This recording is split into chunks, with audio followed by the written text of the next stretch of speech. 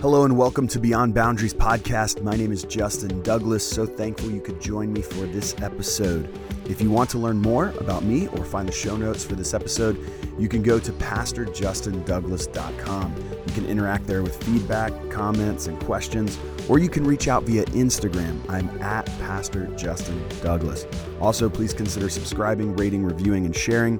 It really does make a difference. On this episode of Beyond Boundaries, I am joined by Johnny Rashid. Johnny and I discuss his new book, Jesus Takes a Side, Embracing the Political Demands of the Gospel.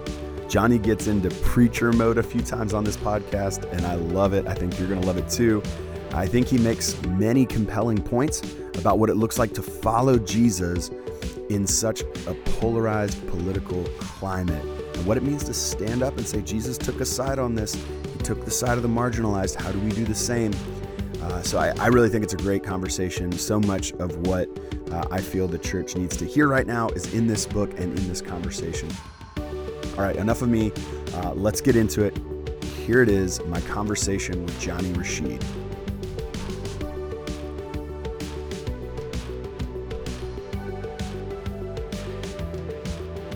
Well, welcome. I'm here with Johnny Rashid, pastor, blogger, author, sports fan. How are you holding up after last night? That was crazy. Oh, I feel very good after last night. Yeah. Joel Embiid just threw the dagger right in Toronto. Unbelievable. I mean, it was so thrilling, you know, and it was a great moment for us in Philadelphia because in 2019, when Kawhi, we thought we won the game, but then Kawhi had this crazy shot that hit the rim like 3 different times and went in and just like broke our hearts. But it feels really good to have Joel Embiid do that. It's very exciting.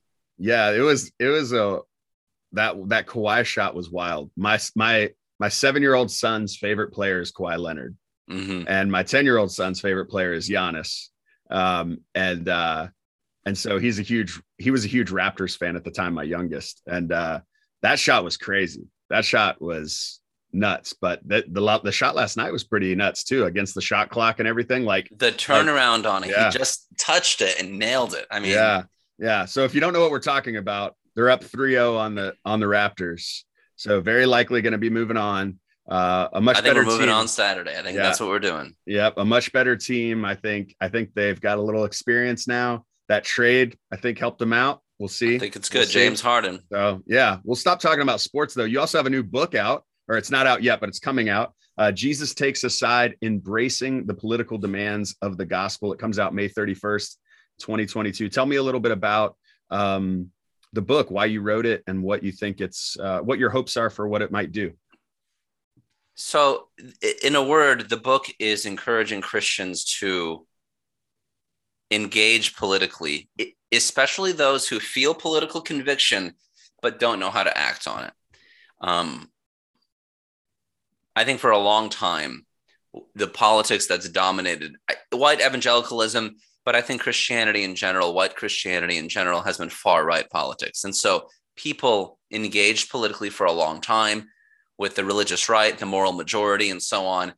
And when people who grew up in that tradition, grew up in that experience, noticed the hypocrisy, noticed the racism, noticed the problems, the hostility towards the poor, the hostility towards the earth, and they thought this doesn't line up with Jesus's teachings.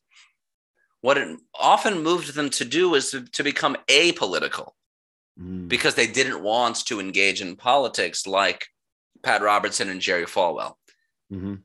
For those people that are turned off by the religious right and right-wing politics, the answer isn't to become apolitical, but rather to see what the politics of the gospel are and then act them out in real life in practical ways. So this book is for people who are convicted to act against oppression, but are anxious or uncomfortable or hesitant to make political commitments. So it is a book that's actually encouraging political commitments because Jesus took a side. Jesus had those same commitments. So that's that's the blurb. That's the premise of the book. I like that. No, I like that. That's a good elevator speech, because I do think a lot of people, myself included, were raised with this understanding that like politics and the church are separate. like this like emphasis on that. But then at the same time, I went to Liberty University, like Jerry Falwell, like the moral majority was incredibly political and in their dealings. And then even in bringing that into the pulpit and into the church space, not just as like a separate thing happening over here that Christian leaders were leading, but that it was incredibly influenced by the power and authority that they held in those spaces.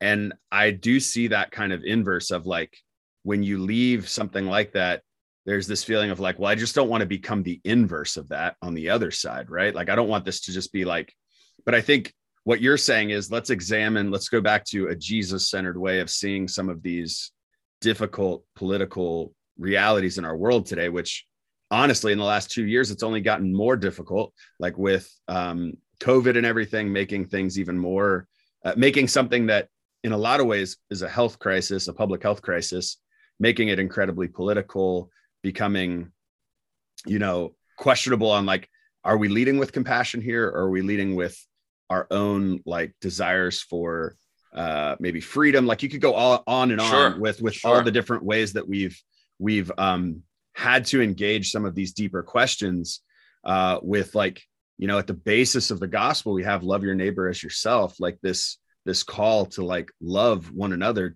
in a self-sacrificial way.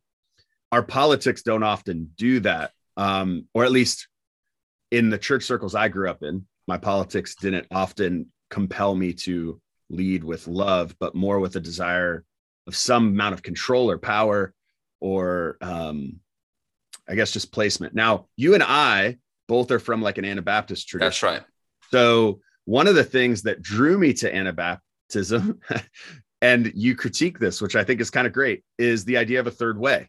The idea of like Jesus makes a third way. He doesn't choose a side in some of these situations, or where there are clear black and white different sides. He might come in and say, well, whose face is on the coin? Render to Caesar what Caesar's. He doesn't really, there's this real big debate at the time of like, should we pay taxes? Should we not pay taxes? As like almost a revolt against, should we not pay taxes? Should we pay? Like, there are times where Jesus might have had a third way, but tell me a little bit about what you think that third way theology has done to maybe even render us ineffective at justice. Well, I'll say it like this. Walter Rank had a good idea for the third way as far as like fight and flight. We're doing something different than that. Third way idea has some value, but it is expressed. Where is it expressed most clearly in American history? During the civil rights movement? Nonviolent resistance against white supremacy in a nonviolent way, right? We're not taking up arms. We're doing something differently. But in the current political economy, that kind of nonviolent resistance is not seen as a third way. Anabaptists don't see Black Lives Matter, which is also nonviolent resistance. They don't see protests against police brutality as nonviolent resistance as a third way. They see it as woke. They see it as critical race theory. They don't see it actually as the alternative that it is. So because this movement for freedom and justice and for Black lives isn't seen as a third way, people try to find a third way between Black Lives Matter and white supremacy, between people who want to kill Black people and Black people themselves. And there is no third way there. So the idea is the conception has some merit. I don't think it's very biblical. It is political, but it has been diluted to mean very little. Like we see, and what happens is we see how polarized the United States is. And because we don't want to contribute to that polarity, that polarization, we think the best option is to go down the middle. But we need to ask questions like, what polarizes us? What polarizes us into these camps? And when we realize that it's not actual issues of politics and policy specifically, but actually embodied politics, like matters like sexuality, matters like race, gender, people's bodies, all of a sudden, these issues are not up for debate. We're talking about human dignity versus prejudice against that dignity. People who want to find a moderate path between two poles don't understand that the politics is embodied.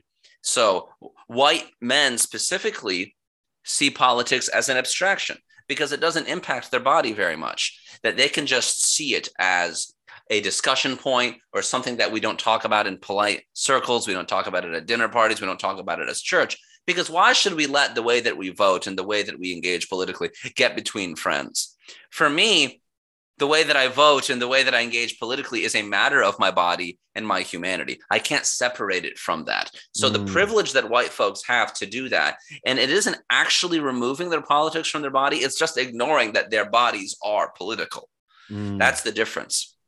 Your body has political meaning. There is political, like you noted the pandemic, and you said, how did a public health crisis become political? Well, everything in this political economy is political. So what we should do is find the politics of it and then engage it accordingly.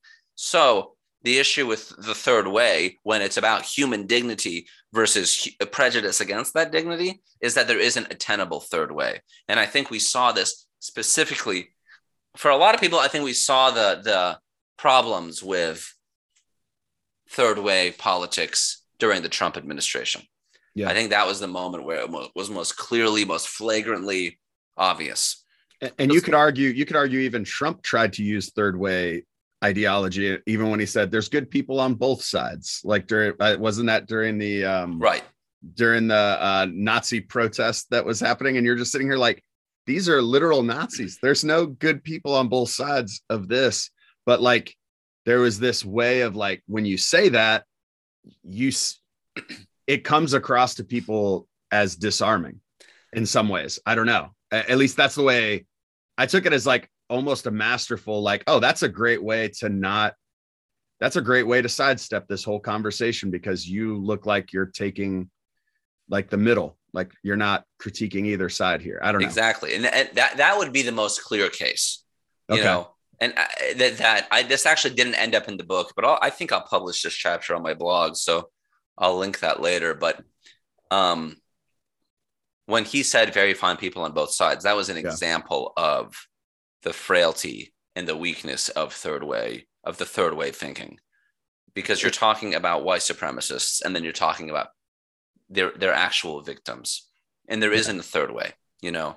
And I don't think that I see Jesus in the text often taking the side. And who does he take a side of? He takes a side of the oppressed. He takes a side of the lowly.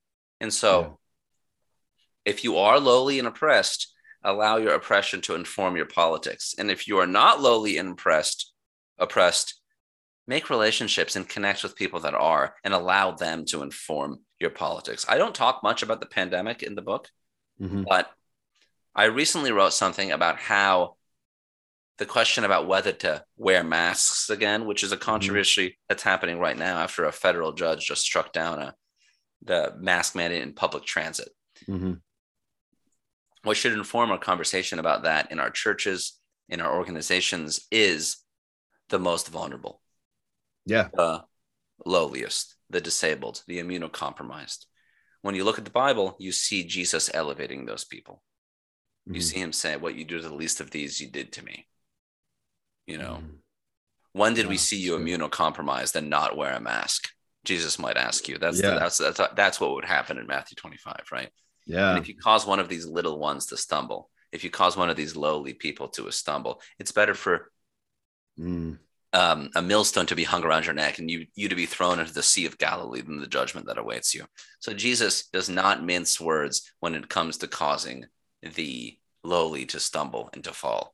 His highest critique is for the religious leaders. And even using your example, when he says, render unto Caesar what is Caesar's, Jesus is making a strong political statement against the hypocrisy of the Jewish leadership there. He's not finding a third way between their hypocrisy and his position. No, he's saying, no, follow me, you know? Yeah. I mean, I do think I wouldn't call that a third way, but I would say like he didn't fall into the trap of like the predictable two sides that existed of that day, that they were each trying to figure out which side is Jesus on of this. He kind of was like, well, I'm not really part of this whole system that you guys are a part of. But I also think what's different, and this is what I struggle with when I get in these kind of conversations with people, is Jesus was also in a very different system. Jesus didn't have a vote. Like Jesus didn't get a vote for Caesar every, like who's going to be this person. Jesus didn't have rights or, the ability to leverage his power to enter into a conversation at his city hall and say, hey, this is problematic and it's hurting people. So like the idea that Jesus never did it, well, I would say Jesus did it in some ways, in countercultural ways, protest ways. But at the same time, like we have a system that we can use to benefit the oppressed, to work for justice in our world within that system. And that system is often flawed. Don't get me wrong. Like it's often flawed, but like if we refuse to work within that system because we think it's the Jesus thing to do, because Jesus wasn't in the same system. Does that make sense? Have you thought about that at all? It's like the reality that like some of the things that parallel first century to 21st century, like these are different systems that we're a part of. And so like, yeah, there wouldn't be a 1-for-1 of Jesus doing it that way because Jesus wasn't part of a democracy. Does that make sense? Yeah, there isn't a direct comparison, but Jesus's ministry and Jesus's life is explicitly political. Yeah. Jesus is Lord is a political statement, right? The Lordship of Jesus is a political statement. We just celebrated Palm Sunday, the inauguration of the kingdom of God. That is very political. The Pharisees in Luke's the only gospel that mentions the Pharisees in Palm Sunday. And he says, hey, cool your disciples down. Mm-hmm. That's what the Pharisees say. Why do the Pharisees say that? Because Jesus is causing too much of a political ruckus and the Roman authorities are going to find out. It's like when a black mother tells her black son, hey, here's how you talk to police so you don't get killed. Jesus does not follow the decorum that week, and he gets executed at the end of the week because of the political action that he took. Rome charges him with sedition. That's how he dies. So the gospel has an explicit political, has a specific political ethic. And that's right. And Christians follow that. They follow that ethic. And then they should engage practically politically. It's not because our political economy or our political system will save us. It's that given the conviction that God gives us to advocate for the oppressed, we have practical ways to do that in our society now. And it is our responsibility to engage that way. That doesn't mean that we're allowing any political office to supersede the political office of Jesus is Lord. Yeah. But we're engaging practically. So in my book, I have 2 chapters that discuss this, the importance of engaging practically, but the importance of also engaging prophetically. So engage practically with what you can, but then imagine the limitations of the political system and find out how we can engage more radically, how we can both engage practically, but also imagine prophetically. How do we have a prophetic imagination? Our political economy and our political spectrum limits our political imaginations. So Christians benefit from engaging in the system with our kingdom imaginations and then participating in it as practically as we can. So to me, you can do both. You can still imagine beyond the political reality, but also know the importance of engaging politically, practically. No, that's good, because when I first came into Anabaptism, because I obviously grew up in a kind of as a denominational mutt. I was all over the place. My parents were. And then I guess we're going to Liberty, a Baptist, Southern Baptist college. When I engaged in Anabaptism, I found it incredibly liberating in a lot of ways. But one of the things that always stuck with me was like how much of what I read in the Anabaptist readings was like that apolitical, like we don't even vote, like that kind of like we're going to disengage from culture. We're not going to vote. And I always thought that's a really privileged position to have, to where you don't even have to vote, or the world is set up in such a way to where you can literally disengage from even voting, and you're probably not going to be that affected by it. And you wonder, like, were Anabaptists largely a minority group? If that would have been the way in which they would have operated, because I would say the more I've engaged in politics and understood politics and just the realities of this systems of power within our day, to say you're just going to completely disengage from voting from a like theological or ethical standpoint is really challenging when people are getting into power that are affecting your day-to-day life. So it's almost as if like, I don't know if you've thought much about this, and I'm sure, you know, it's mentioned in the book coming from the Anabaptist perspective, but like, it's a privilege to disengage absolutely from the politics, right? Like you're in a privileged position, and you're probably not going to have a president really, or even a local leader affect your life that much if you don't really. Exactly. Like, does that make sense? Yeah. As a rule, if you don't participate, as a rule, if you're a political quietist, I think there are serious privileges that come with that. I will say this. I think that it is just as problematic to have a rule to never vote as it is to have a rule that compels everyone to vote. So I talk about voting in the book, and I say voting is worth the amount of time it takes to do. Yeah. You know, and we want to actually minimize that time and make voting as accessible as possible. It's really important that we engage to franchise as many people as we can and make this democracy work as well as it can. Yeah. But I don't think voting is sacred in this, but I also think that not voting isn't sacred either. Like in both cases, we're elevating this political action too much. So I write, it was only a few weeks in the Democratic primary, and this kind of dates the book, but c'est la vie.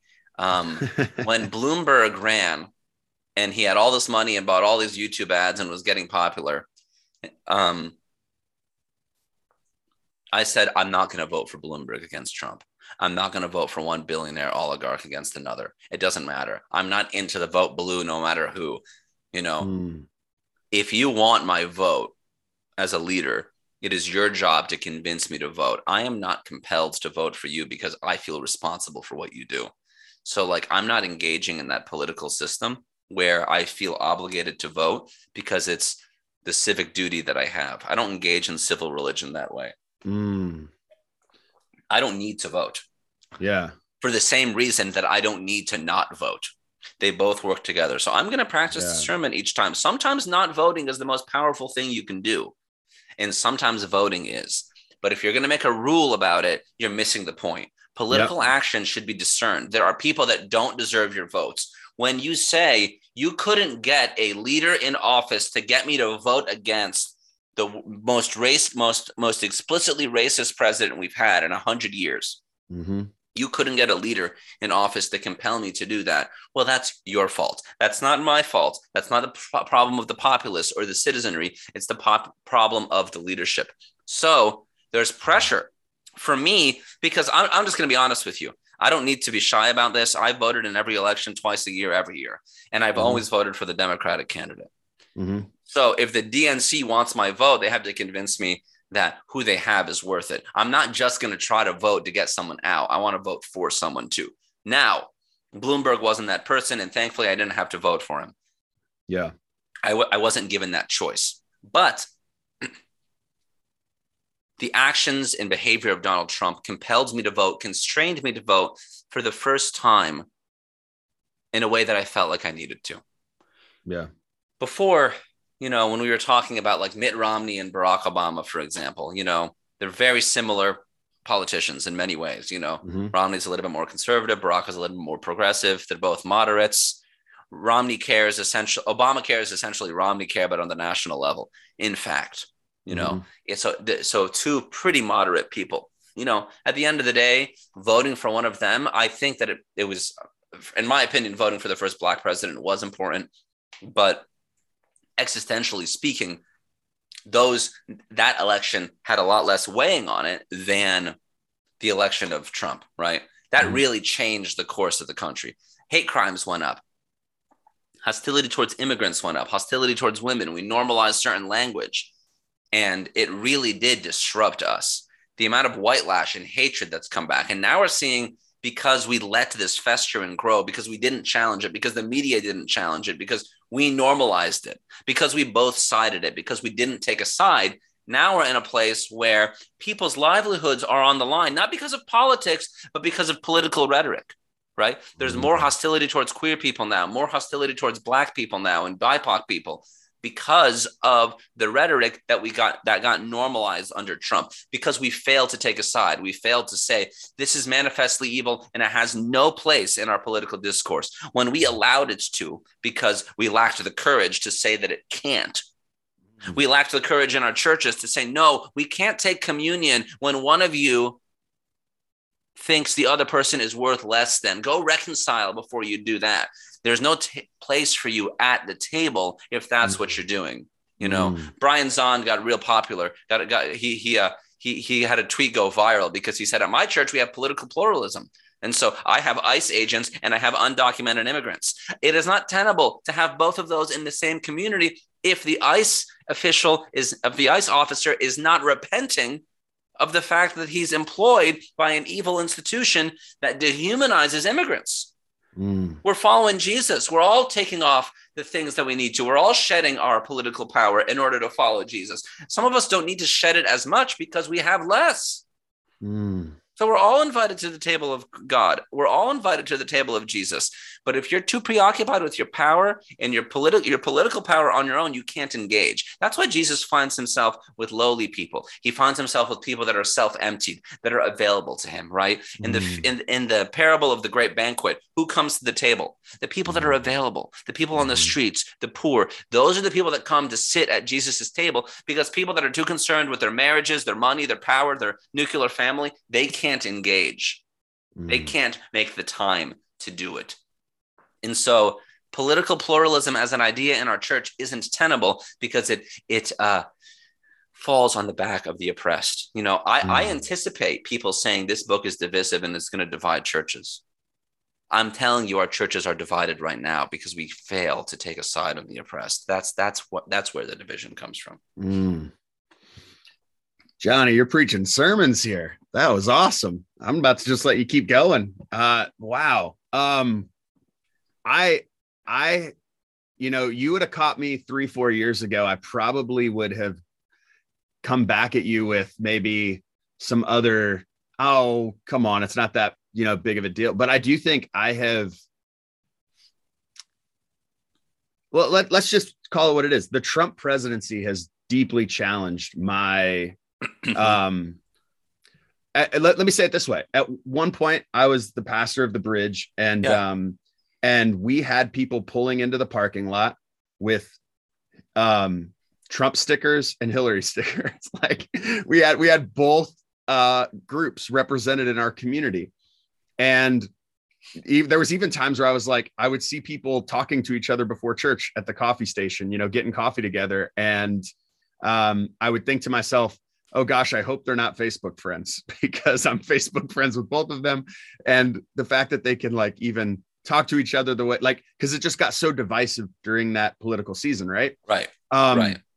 And I largely as a pastor felt this need to, for the most part, stay out of it, or at times address it, but never say Trump's name. Address, hostility toward women, address things like that, but not name it. How did that go for you? For the most part, well, I think our community was a little more progressive. I definitely had people who push back. I definitely had people who might send an email here or there, but yeah, I was able to address it, but I did not address it as Trump specific, because I didn't feel a calling to influence my community on maybe where our vote would be best suited, or influence my community toward a candidate, to at least see a candidate as unqualified. Right. I assumed Trump was doing that on his own in certain things. I was shocked after the comment he made about McCain that his polls went up after that. Yeah. I was like, to me, I literally heard that and I was like, that's the dagger.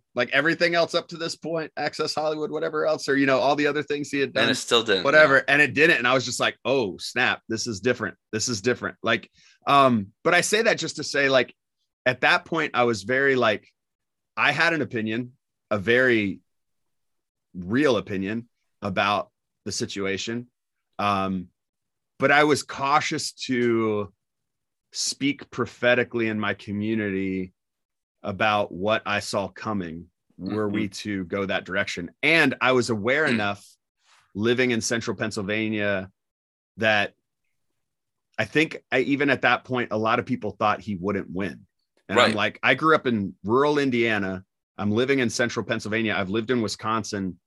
I don't think you guys understand how much these whistles he's blowing are like catching people's ears in those communities that are in a lot of ways feeling very left out of the political space, whether they are or aren't. That's how they're feeling. And they get an opportunity potentially to just see this individual as a Molotov cocktail to throw into the whole thing. Totally. And to a certain sense, I empathize with that. If they've lost their factory job because it got sent over to another country, or like they've had corporations not working for them. And maybe they're just like, we'll just do this and it'll at least be different, you know? So I saw it very likely that he would get elected. I think I was still shocked when he got elected, but it wasn't a surprise. It was shock, but it wasn't surprise. I was ready for it. Now, if I was to go back and go through that again with what I know now, or with just who I am now, I would tell my community, do not vote for Trump. Do not. You would say that explicitly now. Explicitly. I don't care who you vote for, but do not vote for that man. That man has led in an evil way. And I just don't think there's any other way to interpret his leadership. Now, I'm not saying that Biden has led in a Jesus-centered way. Like, does that make sense? Like, I'm just saying. When totally. I mean, I write about that in the book too, you know?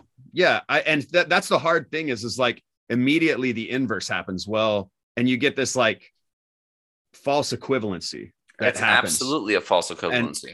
And so speak to that a little bit. What do you think about when you like, let's say you share this, you know, even just the last 5 minutes of that like message you gave, like what happens when someone comes at you with a false equivalency about, you know, well, Biden, you know, you're pro peace, but Biden supports war. But Biden supported police in a way that you could argue is like on par with, or even more from the standpoint of like, or you could go back to his voting record and see the war on drugs was largely Biden's, you know, Biden was in a lot of ways an architect of that. So you look at some of these policies and positions that have really hurt disenfranchised communities.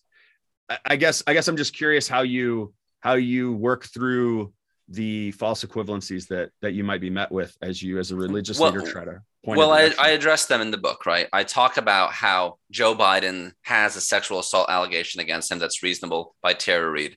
So he has a genuine sexual assault charge. So if we're talking about the Access Hollywood tape with Trump, we have to interrogate Joe Biden. Our inability to actually name Joe Biden's problems is a product of our broken political machine. It's fine for me to admit where Joe Biden has issues. I'm not saying he's a savior. And I'm not even saying that about Bernie Sanders either, or any other person, right? We all have problems. We don't vote for people because they're perfect.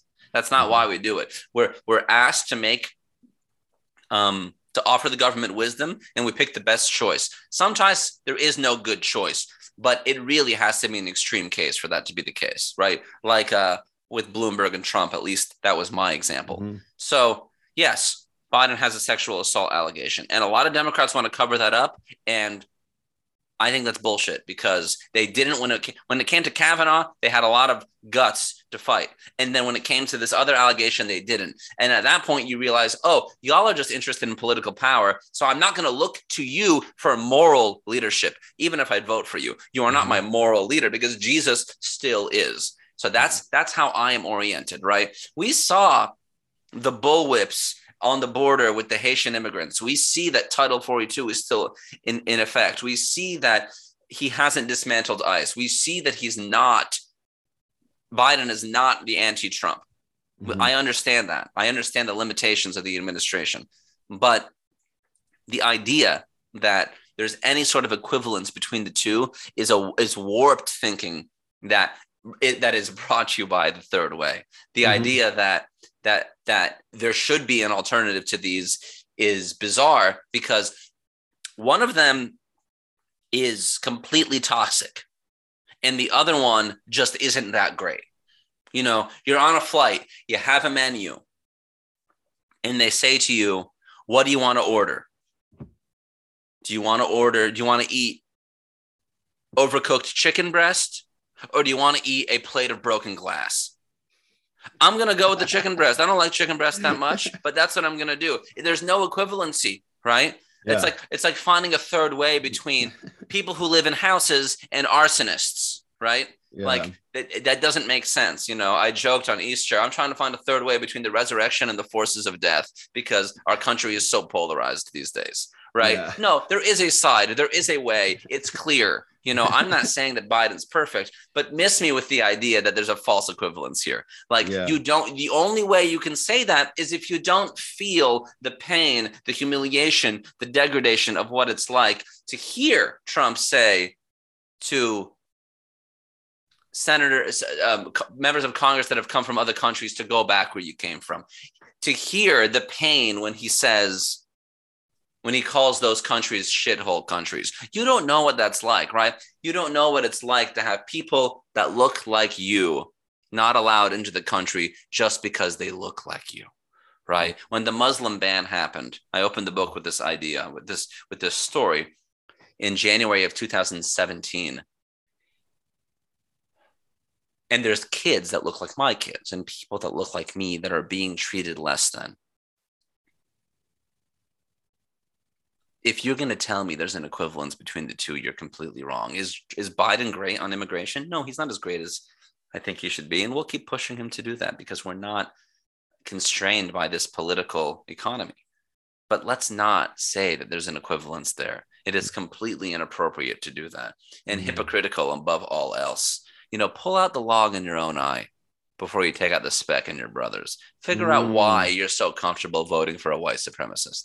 Figure out why. You were talking earlier about how surely the Access Hollywood tape, Trump's discussion, the comments about John McCain would have sunk him. Why didn't it sink him? Why can Trump say, I have supporters I could shoot someone on Fifth Avenue and my supporters would still vote for me? Because their commitment is to white supremacy and to whiteness and to their power.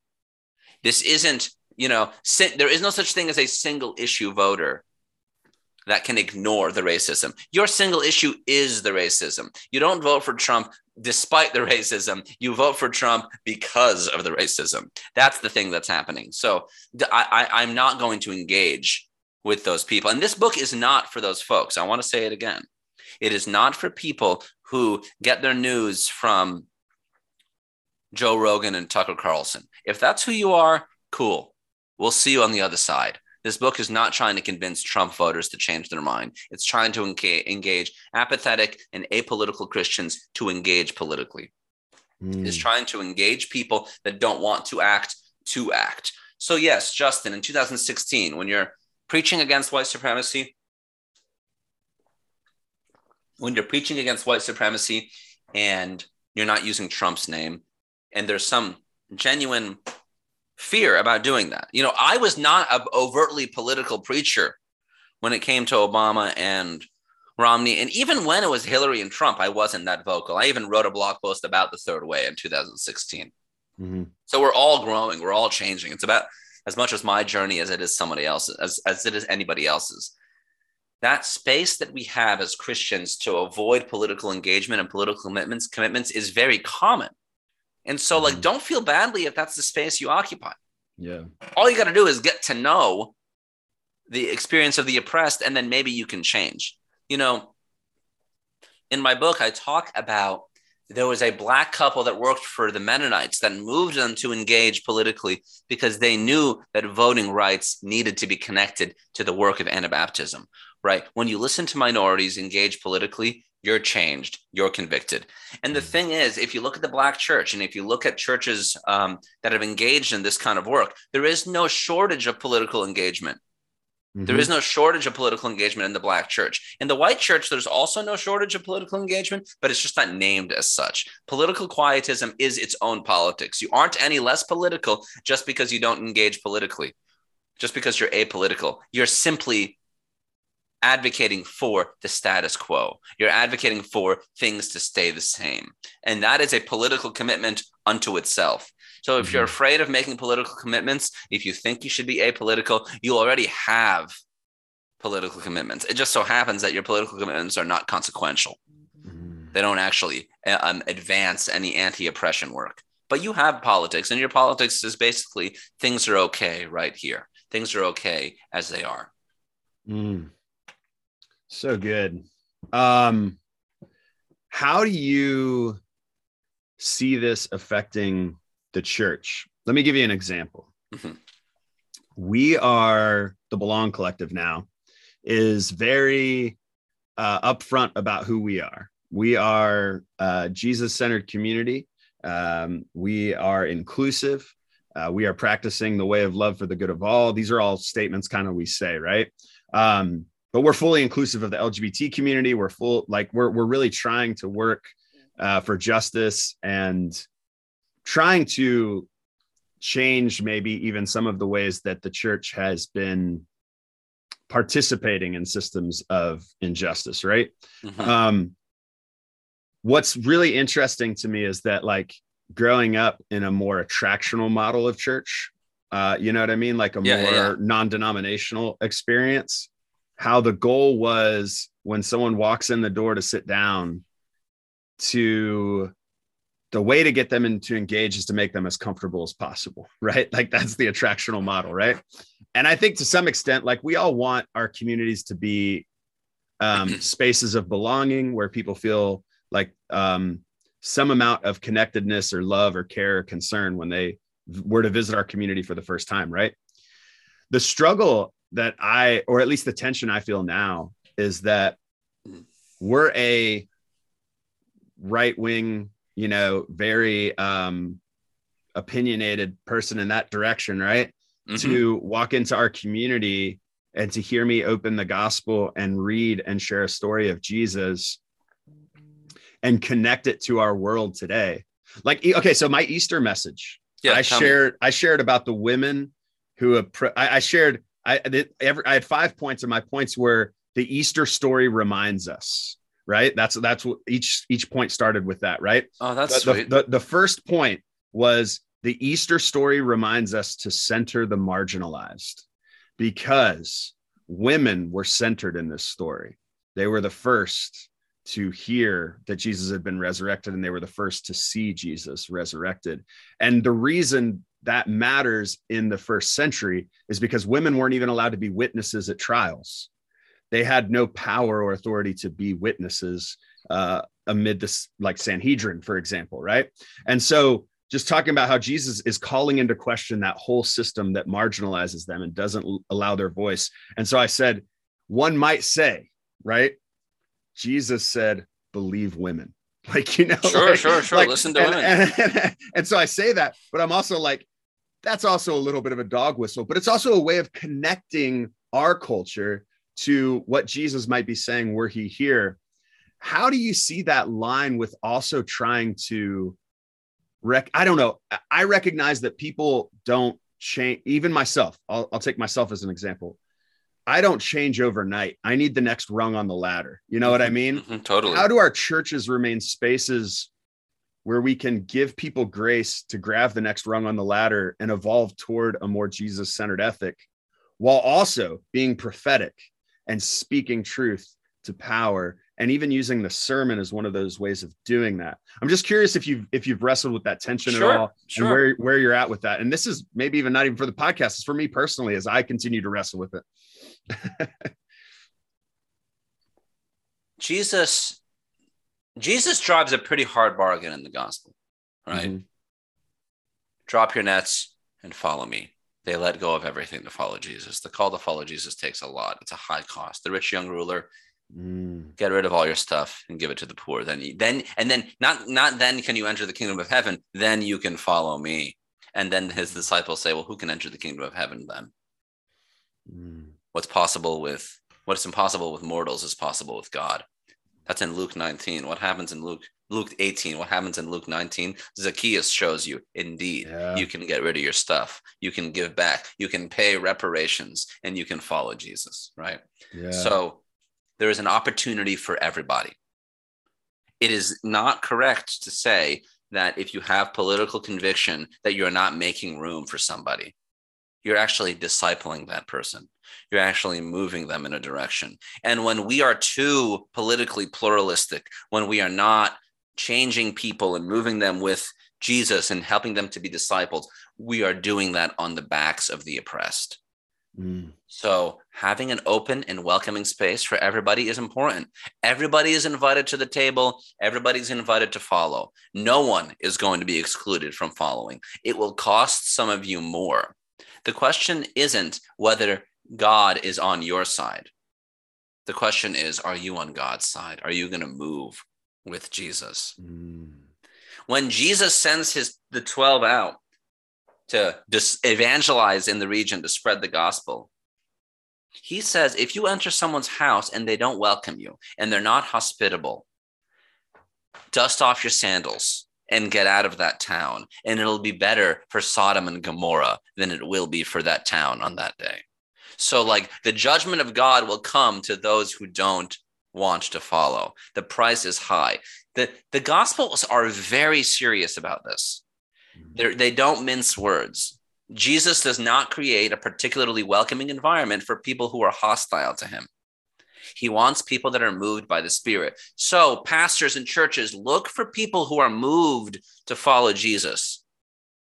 Look for people who are looking for you. That's what evangelism is. It's finding people who are finding for your expression of Jesus. And a politically opaque or politically moderate place is not a place that is safe for marginalized people. It's not safe for disabled people. If your church doesn't ask people to mask, disabled and immunocompromised people can't worship with you. If your church is not LGBT inclusive, queer people cannot worship with you. If your church isn't anti-racist, a BIPOC can't. If your church doesn't affirm women in ministry, women can't. Or all these people just have to be less than.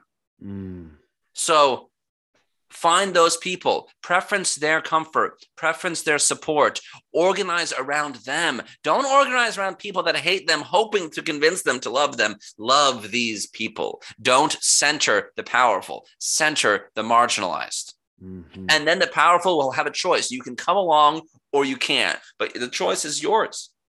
Christian discipleship, we're moving people in a specific direction. We're moving with Jesus. There's an opportunity for you to engage. No one is excluded.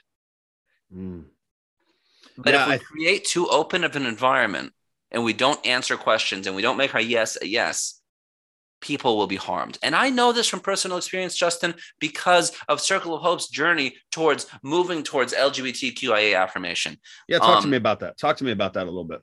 In May of this year, Circle of Hope will, and we're in touch with the denomination that you're no longer a part of about this. I'm is interested. Okay can we talk about this? Dude, I'm intrigued. So go for it. We can talk about whatever you want. On May 15th, I can wait to post this if I need to. Excuse me. Yeah, go ahead. On May 15th, we have a map, which is direction for the year for the church that we're going to, we look like we're going to affirm. We're still writing it. It's still an open process, still 3 weeks away. And we are moving towards becoming LGBT inclusive and leaving the brethren in Christ. Circle of Hope for a long time had a third way approach towards LGBT issues, LGBTQIA issues. For a while, we had a policy to not have a policy. For a while, we had vague language that queer people would wonder, what does this mean? How does this work? Hey, are you guys LGBT affirming? And a pastor would say, let me take you out to coffee and let's talk about it. Well, what do you mean? I have to have coffee with you to find out if you're affirming or not?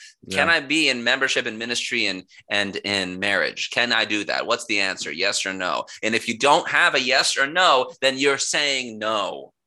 There is no yes there. So let's just be clear about that. Your church can't be LGBT inclusive and also inclusive and tolerant of people who hate LGBTQIA people. It doesn't work that way. And so it is better for you to say you're not than it is for you to bait and switch, And I'm going to tell people we're following Jesus. This is what we're doing. And if you're not into that, that's fine. There's other places you can go for fellowship and community. There's other places that you can connect to. If you want a politically moderate church, there's lots.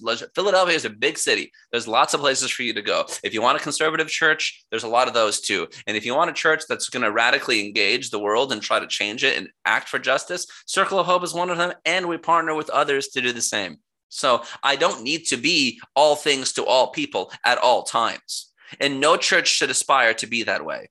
Decide what your mission is. Decide what you want to be. Decide who you're going to exclude in order to know who you're going to include, because you can't have it every way. You can't have everybody. And if you try to make a moderate place that is inclusive of everybody, invariably you will harm the oppressed. If you center the oppressed and allow their voices to be elevated, now then we're in a totally different discussion. You know, Circle of Hope has been on a journey to take a side, and we finally have done that. Mm-hmm. You know, this book has a specific purpose in terms of helping Christians engage politically. That's the point of my book. The bigger movement that we're talking about in the church is much greater than what I wrote in Jesus Takes a Side, right? For churches to be actively on the side of the marginalized, this is a bigger idea that I'm glad Circle of Hope is engaging in and that I have a voice in that, but it's a movemental thing that's happening in our community where we're no longer trying to cater to every side because we know that comes at the expense of the marginalized. So create hospitality in your churches for everybody. Mm-hmm. Everybody's welcome. Yeah. But some people are going to have to make more sacrifices than others. The cost is greater for others. It's not equal. Jesus meets you right where you're at. You know, to the lowly, they have a place in the kingdom of heaven. And if you cause them to stumble, you'll suffer a consequence. To the wealthy, to the rich, to the powerful, you also have a place. You're just going to have to let go of your stuff. You know, Paul says in 1 Corinthians 12, we need to elevate the lowly. We need to elevate the parts of the body that are less honorable than others in order to unite the body. In order to unite the body, we elevate the voices. The minoritarian voices, the oppressed voices. That's how we do it. And then the body is united. If you think your body is united, but it's politically pluralistic, you're oppressing people. That's what's happening. And you're tolerating their oppression. Wow. So that's going to be a big challenge probably for y'all coming in mid-May. How are you working through that? Is that a decision you guys are making to disengage from the denomination, or is that a decision that was made for you? I know in my situation, it was a decision made for me. I tried as long as I could to champion change within the denomination. Our denomination was clear. If you're LGBT affirming, we will take your licenses. Mm-hmm. Okay. So that's clearly what's happening. And then we're acting in accordance that way. Okay. You know, our queer people don't want to be a part of a denomination that is not affirming. Yeah. But at the same time, our denomination doesn't want affirming churches in it. Yeah. So both things are true. You know, we are deciding, but they're also deciding for us. And because they're not allowing for any space for us, they're forcing our hand. That's what's happening. And so that's disappointing when your commitments to your prejudices are greater than your commitments to your brothers and sisters. It's disappointing when your political commitments, now we're getting into something, when your political commitments are more self-interested than they are others-centered. That's disappointing, you know, and what I'm writing about is allowing your political convictions to be informed by the most affected. Yeah, man. Well, I know how challenging that path was for myself, and my prayers are with you guys, all of you, as you journey through that as pastors. I know one thing I will say is I wouldn't change anything. You know, I think going through that with the conviction that I did, and I'm sure you feel the same going through it with the conviction that you have. I think being an ally of the LGBT community in that way has opened up a ton of doors for me in conversations with people. Even just last week, someone came out to me that hasn't come out to anybody because they see me as a safe person. And I think, as you know, someone who holds the title pastor, that's a pretty rare thing to hold that space with somebody of trust. Totally. And so while there will be consequences, I'm sure that will be challenging to that transition. And there were many for me, but I still think the reality of Totally. it was 100% like my conscience is intact. Let's put it that way. Exactly. And I couldn't not have that, yeah. I mean, we're going to ask for everything we want, but the truth is that being allies and being connected to LGBTQIA people is the most important thing. What good is it to gain the whole world but forfeit your soul? Yeah. That's what Jesus says. And if you want to gain the whole world, then don't follow Jesus. If you can't let go of your power, don't follow Jesus. If you can't self-empty like Jesus did, considering equality with the Father not something to be achieved, then you can't do it. Jesus is emptying himself to engage with us. That's what we should do too. So this Jesus takes a side has been a journey for you too. It's not something that you've always believed, or at least with the passion and commitment you have now, not necessarily just around this issue, but sure. I also think our world has become, you had said just a little bit ago about kind of the Romney Obama. It was very easy to have a third way theology during that time because, hey, whichever candidate gets in, it's really in a lot of ways inconsequential. They're pretty similar candidates in a lot of ways, but now we do live in a world where like we could be seeing another Trump presidency in the future. We could be seeing, or even a more radical person get centered that might run. Totally. I think next time we'll likely get a very polite, more radical version of Trump, which will really throw our political economy into a fizzy. It'll be a lot different. Yeah. Do you think I've got this vision for churches mobilizing, growing up, churches mobilized to feed the homeless, to, every missions trips and things like that, just all the different ways that we might actually do things outside of church walls. Right. Yeah. I'm kind of seeing more and more, and not that I'm against feeding the homeless, just to be clear, but I do sense that like churches are going to, for example, our church has sponsored and led a pride event in Hershey. Okay. Our church sponsored and paid for the first ever Black Lives Matter rally in Hummelstown, and 600 some people showed up. That's and awesome. we worked to That's awesome. to actually create a petition to get police reform in Hummelstown, and many of those things that we wanted reform on actually happened. So but our church was central to those things. Now, we didn't center ourselves. We allowed other leaders in to really be the voices of it, but we paid for everything: the park permits, the generator, the sound system. We tried to, in essence, take away all the restrictions from that, and then mobilize our community to come out, show up, invite your friends. Right? Do you anticipate the church of the future, as things continue to get more polarizing, is going to be almost, because when I look back at the civil rights era, that's kind of what we saw. We saw churches being used to mobilize, Black churches being used to mobilize in a way that they actually, their missions trips were protests, right? That's what they were doing outside of their churches. They were protesting. Do you think that's what, as you vision forward the next 10 years of the church, that you're going to see churches like yours and maybe the Belong Collective doing more of that mobilization? I hope so. I hope more churches make the choices to side with the marginalized, to side with the oppressed. I don't think most will. I think it'll be the same. In the civil rights, a lot of churches engaged in civil rights work, but a lot didn't. And the people that stood in the way the most were Christians. The people that are standing in the way of us now are white evangelicals. There's no question about that. Trump wins because of white evangelicals. And people are even converting to white evangelicalism because of their white supremacy. So I hope churches do it. I am not hopeful that the church at large will. And I don't think it ever did. I'm an Anabaptist.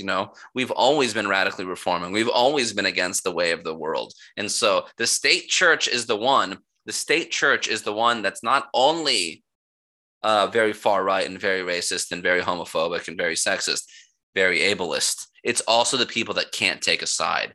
If you think you're different than the churches that oppose civil rights because you are finding a third way, you're not. You are their allies. You are helping them along. You are saying that their evil is not material enough for you to take a stand on. So don't find any comfort in your inability to make a political commitment and think you're any better than the people that don't take a side. In Dante's Inferno, the fires of hell burn hottest for the people that couldn't decide what to do, that couldn't make a decision. So make your decision. That's what churches should be doing. Don't mince words. Make it clear where you are. Help people along. Yeah, go ahead. I was just going to say, along the lines with what you just said, Martin Luther King Jr.'s letter from a Birmingham jail. It's like everyone should read that, because the people he calls into question are white moderates. The white moderates. That's right. It's not. He literally says it's not the Ku Klux Klan that I'm feeling as much resistance from as the people who I thought would be on our side, who are just this like neutral, not coming, not so manipulated is what it really comes down to. When you read that letter, you can tell this large swath of people that call themselves Christians have been manipulated toward this like false idea of peace, and I read that every year, at least once, maybe twice even. Yeah. It's a great letter. It's such a reminder for the situations we're in today. It's very connected. If you haven't read that, you should totally read that. Okay. My last point, and I want to get your thoughts on this.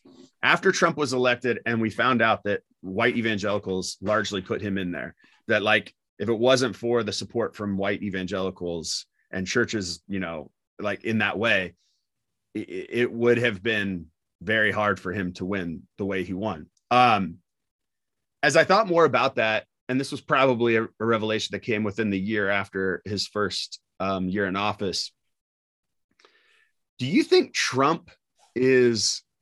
the reason Trump maybe got elected is because Trump is the way we've been taught to see God, that there's maybe even a theological issue here, that like God is powerful, lightning bolt in the sky, strikes you down if you step out of line, says what he means, like this like macho version of God. And not even that Trump is that, but that people have attached that to him.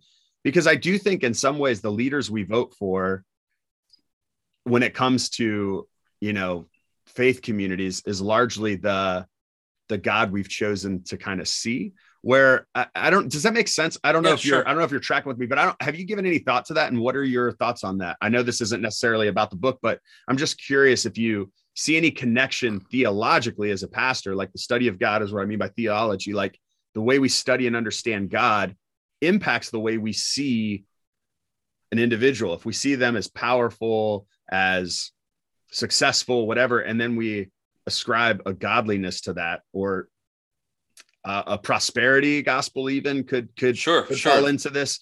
Like he must be godly because he's got money. God's been blessing him with prosperity. There's just a lot of different windows that I felt even theologically we've done a bad job theologically of training our communities to where they could even see somebody like this and almost see it as a godly thing. Whereas like, as I look at God, I look at someone who leads with self-sacrificial love, and a candidate like that would be crucified. Well, yeah, I totally agree with you.